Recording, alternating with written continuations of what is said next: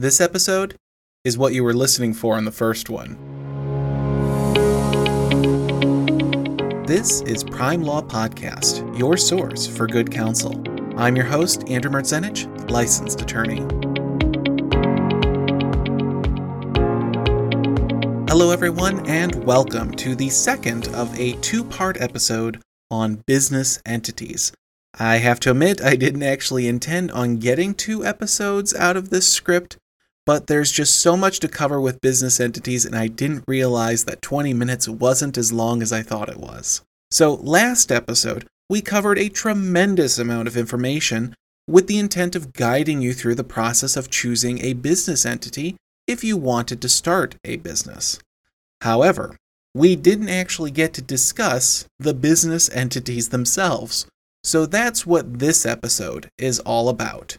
So without further ado, let's talk about the 4 broad categories of business entities, namely the limited liability company, the corporation, the partnership, and the sole proprietorship. We're going to start today with the most basic and least complicated business entity, that is, the sole proprietorship. As the name implies, a sole proprietorship is a one-person business entity. How do you start one? Well, basically, you hang out a shingle and say, "This is my business, come give me money." Sole proprietorships are not incorporated, and this means that they do not enjoy any of the liability protection to the owner. In other words, if you start a sole proprietorship and someone has a claim against you or the company, the assets of the owner, you, are fully exposed. For example, if a sole proprietor opens a restaurant and gets sued for an accident at the shop, the designation as a sole proprietor means that the owner's house, car, bank accounts, and other assets are available to collect from in order to satisfy the claim. In the same avenue as sole proprietorships is the realm of partnerships. Now, partnerships are also informal business entities, which means, like a sole proprietorship, there's no filing requirements and few, if any, maintenance requirements. Partnerships are not generally recognized as legal entities for tax purposes, which means profits and losses are allocated to the partners individually as a pass-through. We discussed this in the last episode. Now, there are a number of risks to a partnership that warrant careful consideration. The most important to understand is that any partner in the partnership can bind all the other partners so that each partner is individually liable for each obligation of the entire partnership.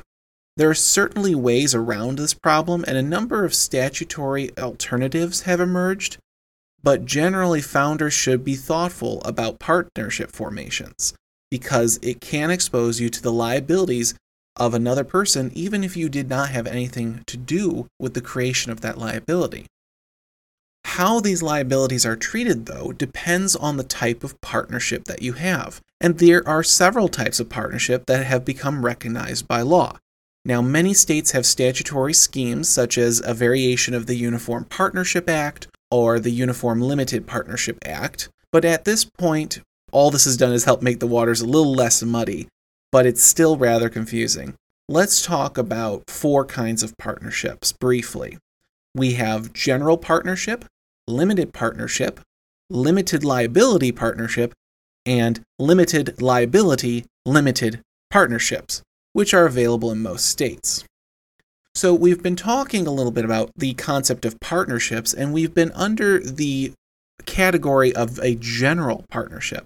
A general partnership is, of course, disregarded for tax purposes, as we talked about, and that means that the entity itself does not pay taxes on its revenues and profits. The owners, rather, are directly liable. In addition, the partners are strictly liable for the debts of the partnership. Debts can include financial indebtedness for any source, such as contractual or credit obligations. And another thing to know is a general partnership must have at least 2 general partners. You cannot have a partnership with yourself, and the term, quote, general means that each partner has both liability and decision-making authority. You cannot have one individual liable and the other not. That would be a limited partnership, which we talk about next. So in order to form a limited partnership, you need to have, of course, a general partner, someone who can make decisions and bind the partnership, and at least one limited partner. Now, a limited partner has no management authority and cannot generally bind the partnership. The general partner, however, retains all of the management authority, whereas limited partners are usually financial backers who participate in the proceeds. The general partner has liability to conduct the business of the partnership, but each limited partner's liability is capped at the investment of the partnership, meaning they only have a monetary stake rather than having their assets exposed to potential liability. Limited partnerships are popular for project-based businesses, such as real estate development and investing, and the general partner is typically a corporation which seeks out limited partners to raise financing for projects. Let's talk now about a limited liability partnership. So you're noticing there's a lot of terms that overlap. We have the general partnership, a limited partnership, and now we have the limited liability partnership. So unlike limited partnerships, limited liability partnerships do not have a separate general partner. Each partner has limited liability protection, and there is no general partner with unlimited liability. The scope of the limited liability varies widely from state to state, but in this way, the limited liability partnership resembles a limited liability company, which we'll talk about in a moment, because the partners, all of them, have limited liability and benefit from the pass-through tax treatment, again, something we've talked about. Limited liability partnerships, or LLPs, are often used in professional industries where malpractice by one partner might affect the entire partnership. Think lawyers and doctors. Now, kind of a subcategory of limited partnership is the limited liability limited partnership. Lots of L's. Now, full disclosure, the LLLP, what we just discussed, is not widely used. It's the new kid on the block. It really hasn't picked up yet. But LLLPs are also not available in every state, but it is a very sophisticated business entity designed primarily for investment purposes. It shares many of the characteristics of limited partnerships, except that the general partner gets additional limited liability protections, and you can kind of think of it as the general partner is a limited partner, but with management rights. It's kind of interesting. If you are thinking about this business entity, feel free to give us a call and we'll walk you through the benefits and the costs.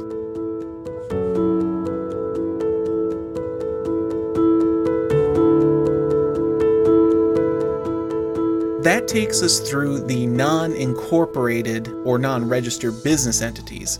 And now we move into the entities where you must file paperwork and meet certain requirements in order to incorporate. First on the list of my personal favorite entities is the limited liability company. So the limited liability company, I had said that the LLLP was the new guy on the block. Well, when it comes to the corporate side, something that is corporated and registered, the LLC, the limited liability company, is the new kid on the block. LLC owners are called members rather than shareholders. The people who run an LLC are called managers rather than officers or directors.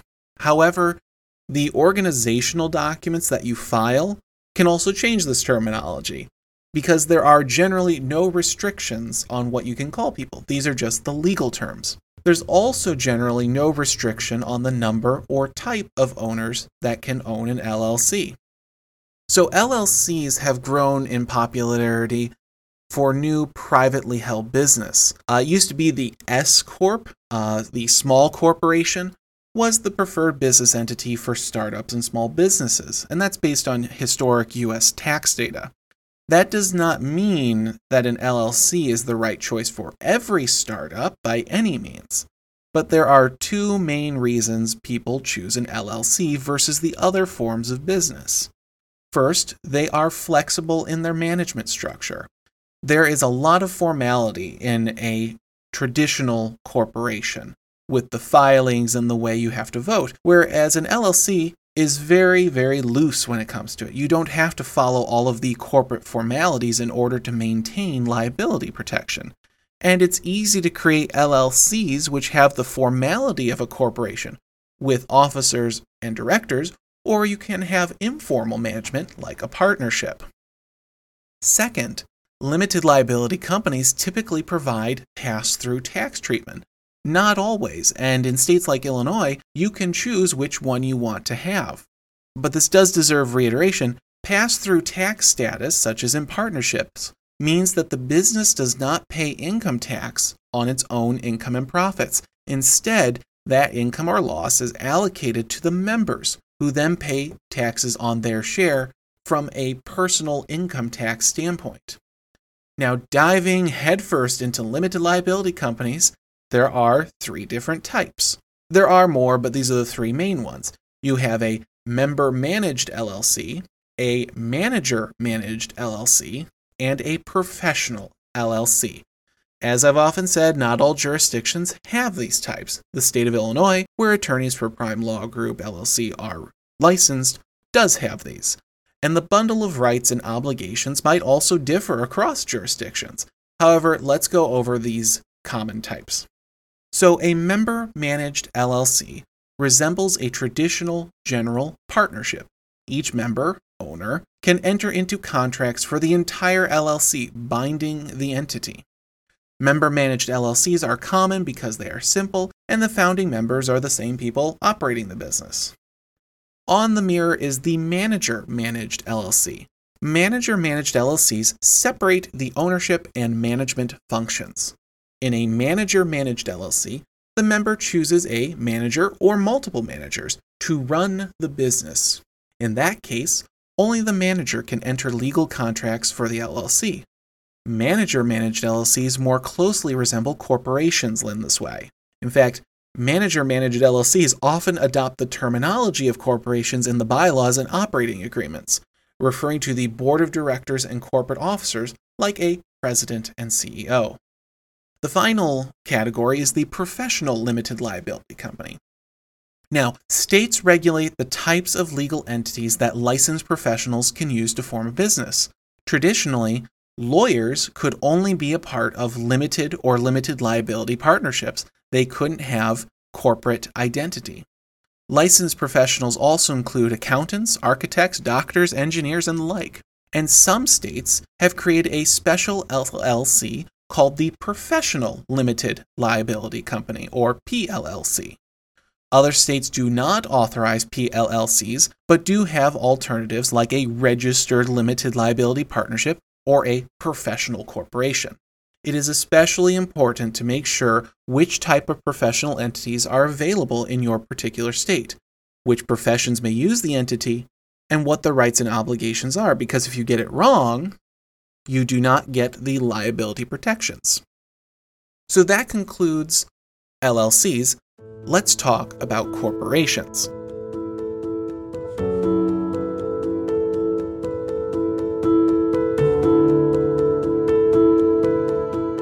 Now, corporations are one of the oldest forms of business entity that requires registration and gives liability protection. Corporations are the preferred legal entity for businesses that are, or plan to be, publicly traded.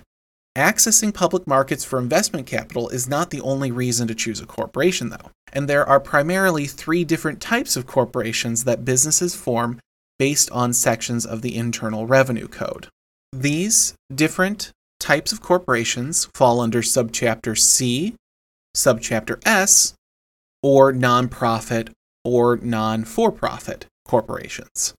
So let's talk about a C corporation. Now, a C corporation, that's Subchapter C of the Internal Revenue Code, is the most common business entity for large companies and those which are publicly traded. While there are many reasons businesses choose the C corporation form of legal entity, the primary driver is corporate finance law. As a general rule, corporations must pay entity-level taxes. This general rule, however, is heavily modified by the subchapter of the tax code that applies. For instance, S corporations may provide pass-through tax benefits. With the entity-level taxes, though, corporations are subject to double taxation. Double taxation is the idea that the entity itself pays taxes on its income, and then the owners pay income taxes on the dividends which they receive from the corporation. The law about raising capital and managing for-profit companies is well established and generally reliable. But Subchapter C does impose double taxation, but the ownership and management flexibility more than compensates for the tax burden. New businesses and startups may choose to create a C corporation when they know they are on a path to multiple rounds of fundraising, which will culminate in the sale of the entire business or taking the business public. Corporations subject to Subchapter S, though, are, roughly speaking, an earlier form of the limited liability corporation, in that they combine the tax benefits of the partnership, that's the pass-through income, with the liability protections of a corporation. However, there are ownership restrictions for S-corps that do not apply to LLCs. Talk to your tax accountant for more information. The final type of corporation we come to is the non-profit or not-for-profit corporations. Now, these corporations are not set up with the intent to make a profit, which is generally, in a capitalist society, what businesses are meant to do. Rather, these are corporations set up for the purpose of defining and targeting a task. The most prominent is the 501c3 public charity. Now, all corporations that are subject to either 501c3 status or 501c4, all of these charitable corporations and nonprofit organizations could be an episode on their own, so I'm not going to dive too deeply into them. But all of them enjoy the same liability protection that a normal corporation does.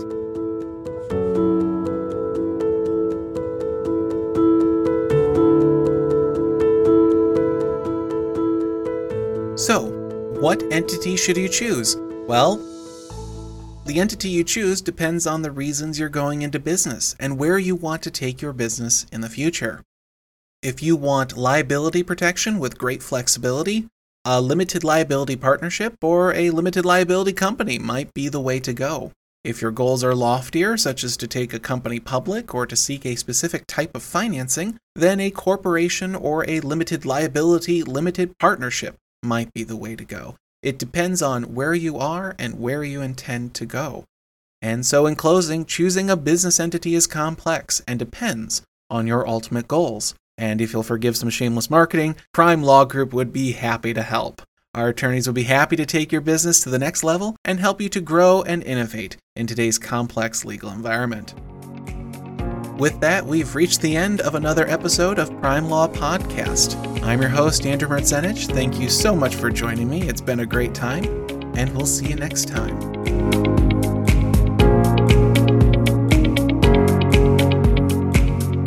Congratulations! You've reached the disclaimer. This podcast is a production of Prime Law Group, LLC, who are attorneys licensed only in the state of Illinois.